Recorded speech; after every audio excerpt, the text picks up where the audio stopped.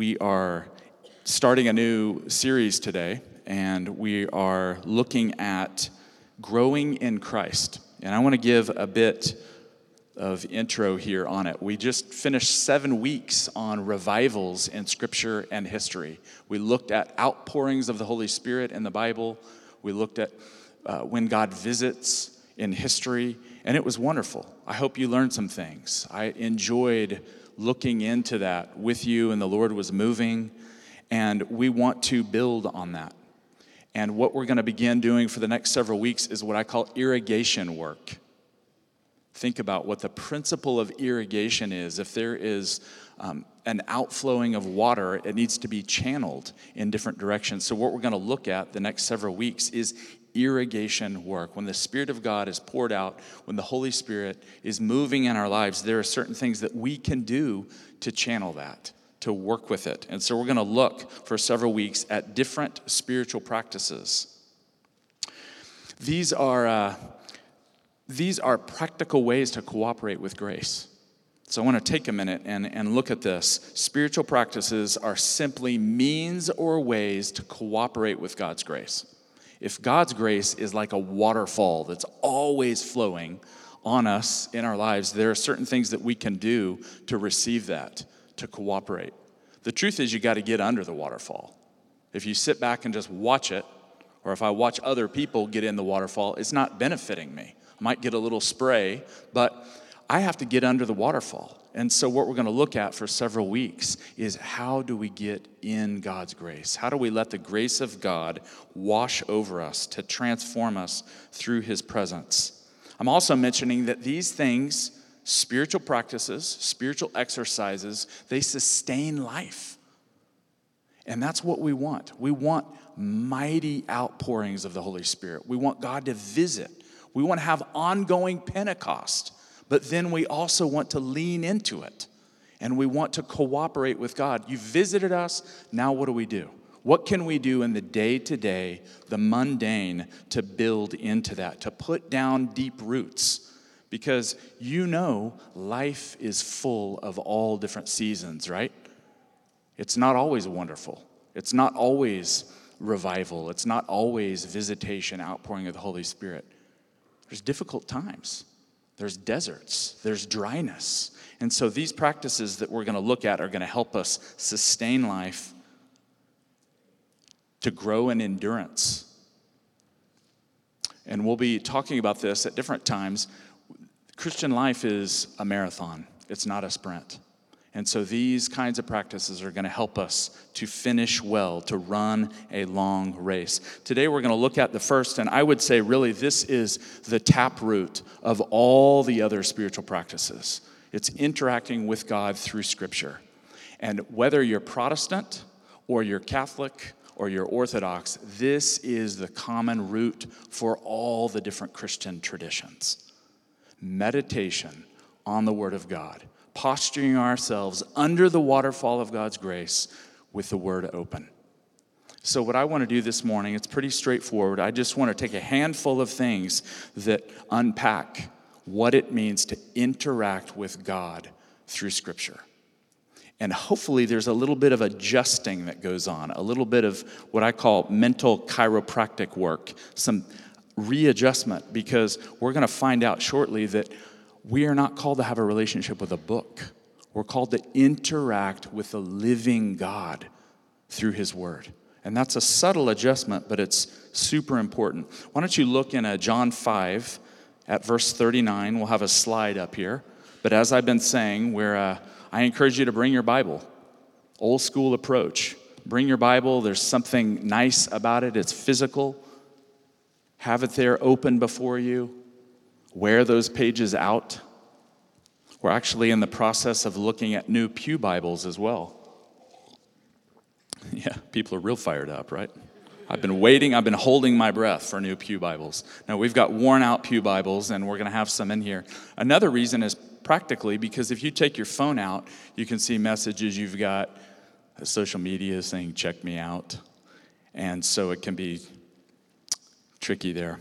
All right, so the first thing we're going to see in interacting with God through Scripture in John 5 is that Scripture brings us to the Lord Jesus.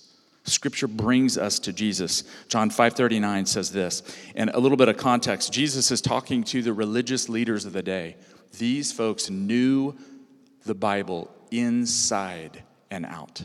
These were the ones that were constantly confronting him and asking him theological and spiritual questions. And he brings a pretty tough word to them. And embedded in it is something about interacting with God in Scripture.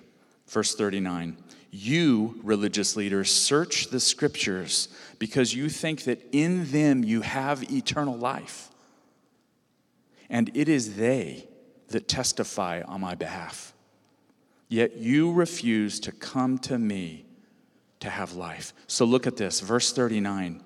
He's telling them, you think that by knowing the Scriptures in and of themselves, that is what gives you life. And he says, no. He says, the Scriptures point to me. The Scriptures are a neon sign that points to the Lord Jesus and says, this is who he is. This is what he does for us. I don't know about you, but I grew up in a context where we tended to do precisely what is there in verse 39. We oftentimes treasured the Scriptures over the living presence of God. Karl Barth, a theologian, said that some Protestant Christians elevate the Bible and create the fourth person of the Holy Trinity. They worship the Bible. And I was in circles like that early on in my Christian walk. People almost seemed more enamored with the Bible than they did the living presence of God. Now, don't mishear me here, all right? We love and prize and treasure every word in the Scriptures, do we not? But if we focus on the Scriptures and we're enamored with them and we don't say, Lord Jesus, I want to encounter you. You are the living Word. These things point to you. I want to encounter you. Then we're missing something. It's only part of the picture, right? There's something subtle, too, that happens. I can almost control the way that I read the Bible. I can decide when to do it. I can control what I read. I can do word studies and these kinds of things, but I can't control the Lord Jesus. He is the uncontrollable Lord of the church. Do you see the nuance here? We open the Scriptures and they bring us to him, into living contact with him. I want to read a beautiful quote by one of my favorite Eastern Orthodox brothers, Callistus Ware, and listen to what he says. This is just beautiful. And frankly, it sounds as evangelical as anything I've read. He says this, the real purpose of Bible study is much more than analyzing and gathering information. It is to feed our love for Christ Jesus, to kindle our hearts into prayer, and to provide us with guidance in our personal life. The study of the words should give place, catch this, to an immediate dialogue with the living Word himself. Whenever you read the gospel, says one saint, Christ himself is speaking to you. And while you read, you are praying and talking with him. So the first thing that we're seeing here in interacting with God through Scripture is it brings us to the Lord Jesus. A second thing is the Scripture reveals Christ. Look at Luke 24. I won't read the whole section. You can go back. I encourage you to take notes. This would be a good thing. In the coming days, we're going to talk a little bit more about this. Some of us find it challenging. What should I read during the week? Well, you can take this on a Sunday, take some notes, and go back and meditate into these passages. Laying some things out, you could take one a day. Interact with God through Scripture even this coming week. A second thing here is that Scripture, when we interact with God, it reveals Christ. And in this passage, it's a post-resurrection appearance. Luke 24, 13 through 35, and I'll just give you a little thumbnail sketch of what's happening here, and then we'll look at one particular piece. But Luke 24, 13 through 35, the resurrected Jesus is basically appearing and walking with two disciples. He asks them in verses 17 to 24, hey, what are you talking about? What are you discussing? And then verses 25 through 27, he opens the scriptures to them and tells them things about himself.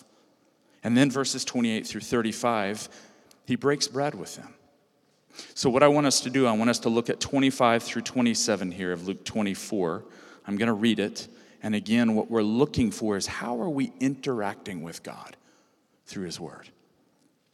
Verse 25 says this, then he, Jesus, said to them, oh, how foolish you are, and how slow of heart to believe all that the prophets have declared.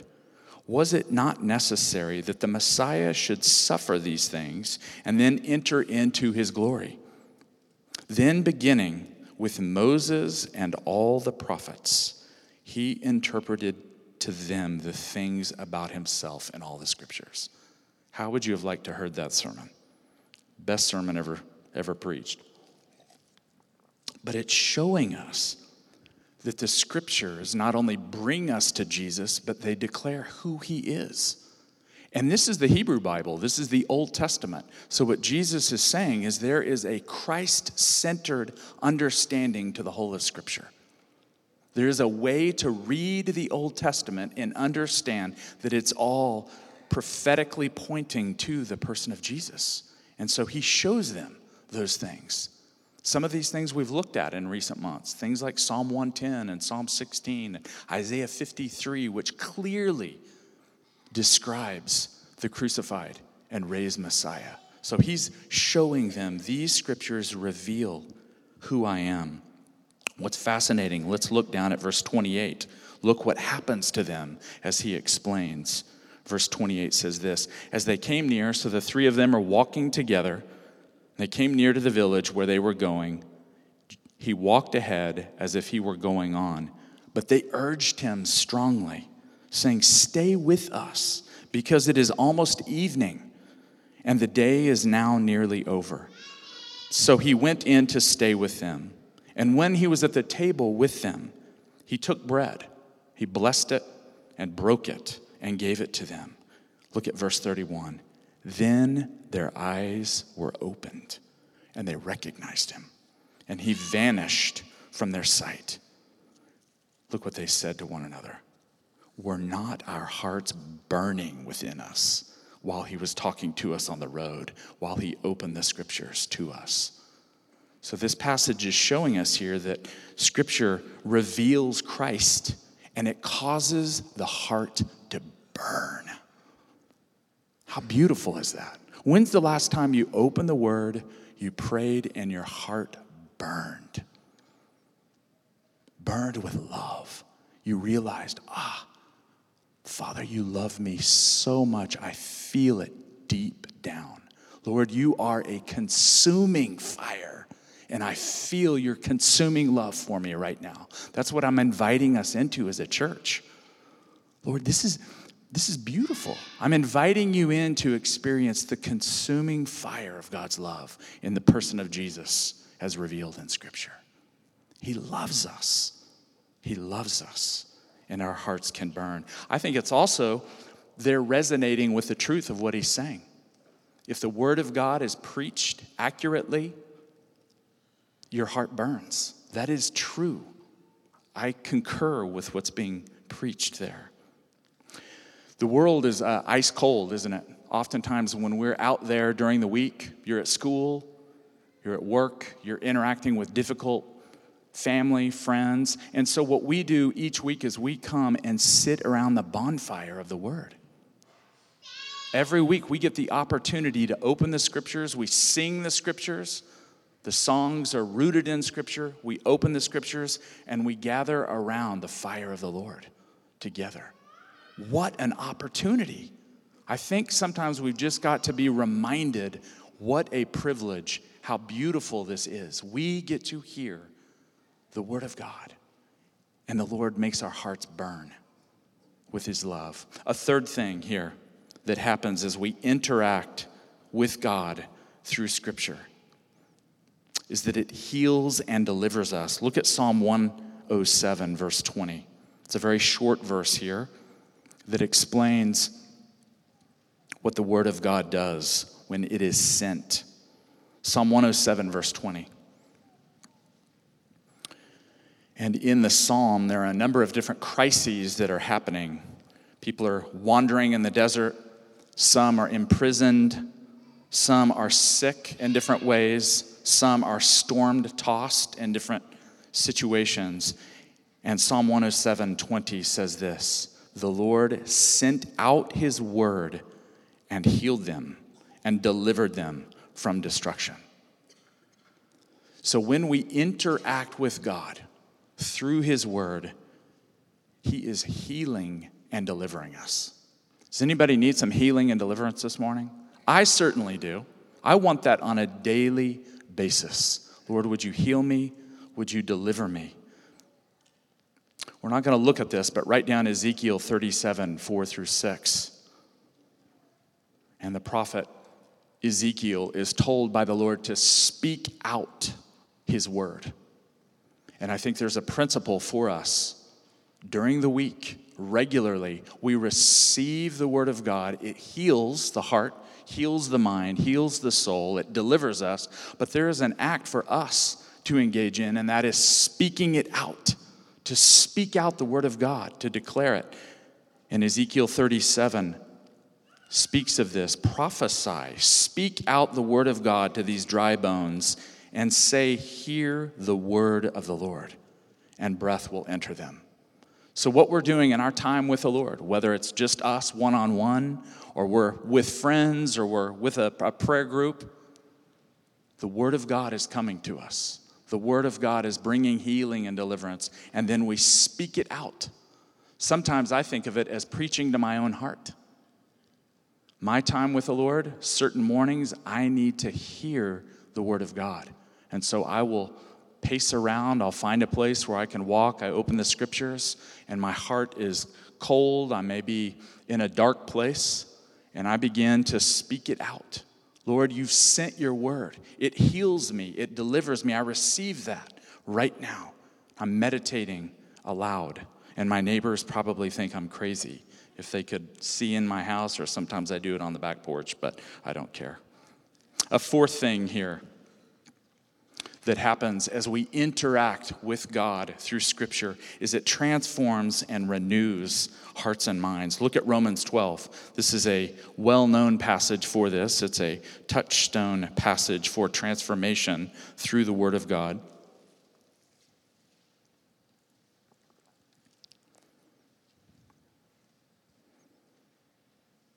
I don't know about you, but revisiting some of these passages makes me actually excited about the opportunity to interact with God, rather than dreading it. Oh my gosh, I've got to do a devotion. I've got to do quiet time and check it off the list. The Lord is inviting you into intimate communion with himself through his word, and transformation happens. Romans 12, 1-2, the Apostle Paul says this: I appeal to you, therefore, brothers and sisters, by the mercies of God, to present your bodies as a living sacrifice, holy and acceptable to God, which is your spiritual worship. Do not be conformed to this world, but be transformed by the renewing of your minds, so that you may discern what is the will of God, what is good and acceptable and perfect.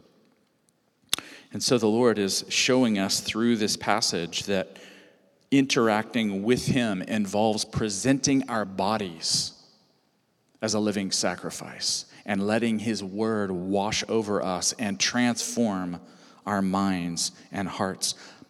Another passage that is fitting, that connects with this, is Ephesians 5, 25 through 27. And it really is, it's about the greater mystery of Christ and his bride, and there's instruction in there for a husband and wife relating to one another, but the Apostle Paul in Ephesians 5, 25 through 27 is actually telling us something important about the Word of God. Look at it. Ephesians 5, 25 says this: Christ loved the church and gave himself up for her in order to make her holy by cleansing her with what? the washing of water by the word. For this purpose, so as to present the church to himself in splendor, without a spot or wrinkle or any of the kind, so that she may be holy and without blemish. Friends, we're the bride. You are the bride of Christ. He is committed to seeing that your life is holy and radiant. He is more committed to this than you and I are. He wants you to shine with the glory of God. He wants to renew your mind and heart through his word, if we'll let him. Isaiah 30:18 says, the Lord longs to be gracious to us. Jesus longs to wash our minds through his word. Yesterday, after, maybe 8 weeks of needing to wash our car, we went to the car wash. We pulled in there, and I was actually thinking about this passage. I don't know if we could have had any more grime on that thing. You could hardly identify it was a Toyota. It was like grime upon grime, and it had graffiti that was growing all over the back of it. So I thought, it is time to get in the car wash now. This is making me anxious. So we went into the car wash, and I was thinking about this passage. This is what I do each day when I get up and spend time with the Lord. I go through his car wash. My mind and my heart needs washing and renewing and transformation. Soot gathers there. Sometimes I have a day where I'm going right through the mud, and it shows. I can feel it. And so, Lord, would you wash and renew my mind through your word this morning? Very quickly here, 2 other things that happen as we interact with God through Scripture. It grows us. Look at this one passage, 1 Peter 2:2-3. This is a remarkable passage here. It's often misunderstood because the Apostle Peter is actually talking to the whole church and saying, I want you to act like babies. What? Look at this, 1 Peter 2:2-3. Peter says this, like newborn infants long for the pure milk, pure spiritual milk, so that by it you may grow into salvation, if indeed you have tasted that the Lord is good.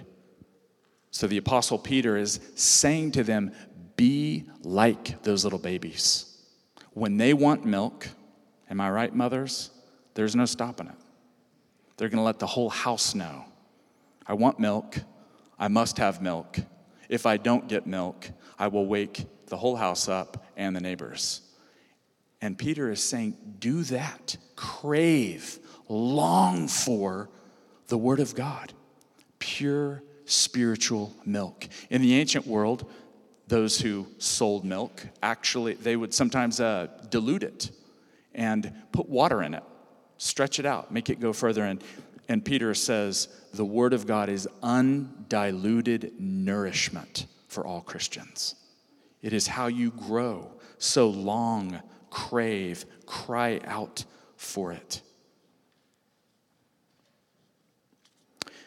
Something that's interesting here, this phrase at the end of verse 2 says, so that by it you may grow into salvation.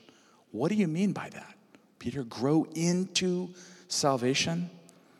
It's analogous to something like if I told Scott Duncan, you're growing into manhood.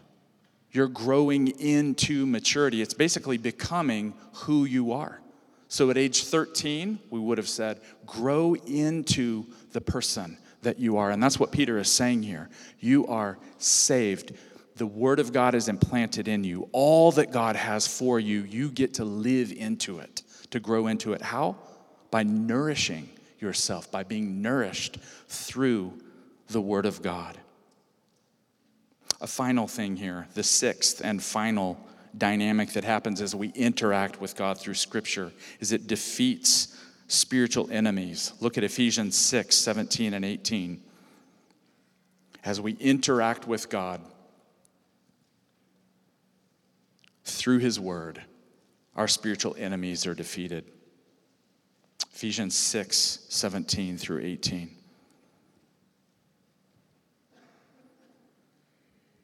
Before we do that, I'm having a little nudge. I ask, Lord, that you would quicken something in us right now.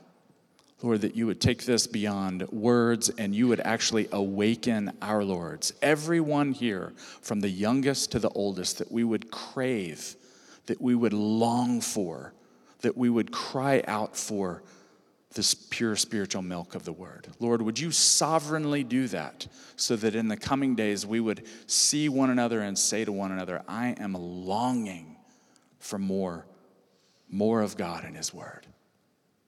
All right. Ephesians 6:17 to 18 says this, take the helmet of salvation, and the Apostle Paul is talking about the armor of God, and he says, and the sword of the Spirit, which is the word of God. Pray in the Spirit at all times, in every prayer and supplication. To that end, keep alert and always persevere in supplication for all the saints. Hebrews 4:12 says that the word of God is living and active and sharper than any two-edged sword. This is an offensive weapon we're talking about here. Oftentimes we sit back and take it on the chin over and over from the enemy. And the Apostle Paul is saying, you have at your disposal the sword of the Spirit. Notice here, it's the word and the Spirit. The Spirit brings the word. There's no difference between the two. It is the sword that belongs to and is breathed into by the Spirit. We're not going to look at this, but write it down and look at it later. Matthew 4 and Luke 4 give the most vivid example of someone taking up the sword of the Spirit and using it to cut down spiritual enemies. What's happening in Matthew 4? Some of you Bible bowlers out there. Matthew 4, Luke 4. Jesus in the wilderness. He's being tempted. And so what does he do? The enemy comes to him 3 times, and each time, what does he do? He says, it is written. He wields the sword of the Spirit in a very precise way. The early church calls it counter-speaking. And so you have specific promises, specific words to address specific temptations, specific chinks in the armor. And so Jesus, who has no chinks in his armor, is being tempted, and he is saying, it is written, it is written, it is written. And he defeats the enemy and leaves the church a model for all time. So what I want to do here as we end is I want us to think about specific areas where the enemy works you over. Don't want you to meditate on it, but I just want you to think 1 or 2 things. That these are my buttons. This is how the enemy comes to me. Maybe it's comparison. Maybe it's self-image. It's body. Maybe it's lust. Maybe it's anxiety. And this morning I'm urging you to find specific promises from Scripture to counter-speak, to wield the sword of the Spirit as you interact with God through Scripture. I've mentioned over and over again the Jesus prayer out of Luke 17 and 18 is my favorite go-to prayer. When the enemy comes to me from within or without, Lord Jesus Christ, Son of God, have mercy on me. So it bonds me to him, unites me to him, and it pushes back the enemy. Another is Psalm 70, verse 1. Get ready because it's really long. Help, Lord. Psalm 70, verse 1. It was a favorite of the Desert Fathers, the early church. Help, Lord. So if something comes against me, help me, Lord. I cling to you. I am yours. So, Lord, I thank you for the opportunity to look at interacting with you through your word. I'm just sensing some people might be a little weary, might need a fresh infusion, being freshly invigorated. So, Lord, I pray for that this morning. I pray for the grace of God, the grace of the Lord Jesus Christ, the love of God, and the fellowship of the Holy Spirit through the Word of God. Lord, we look to you. You're a good Father. Only you can do this inside of us. So I ask for that today. I ask that your people, your church, your saints would feel it operating, longing for the Word of God.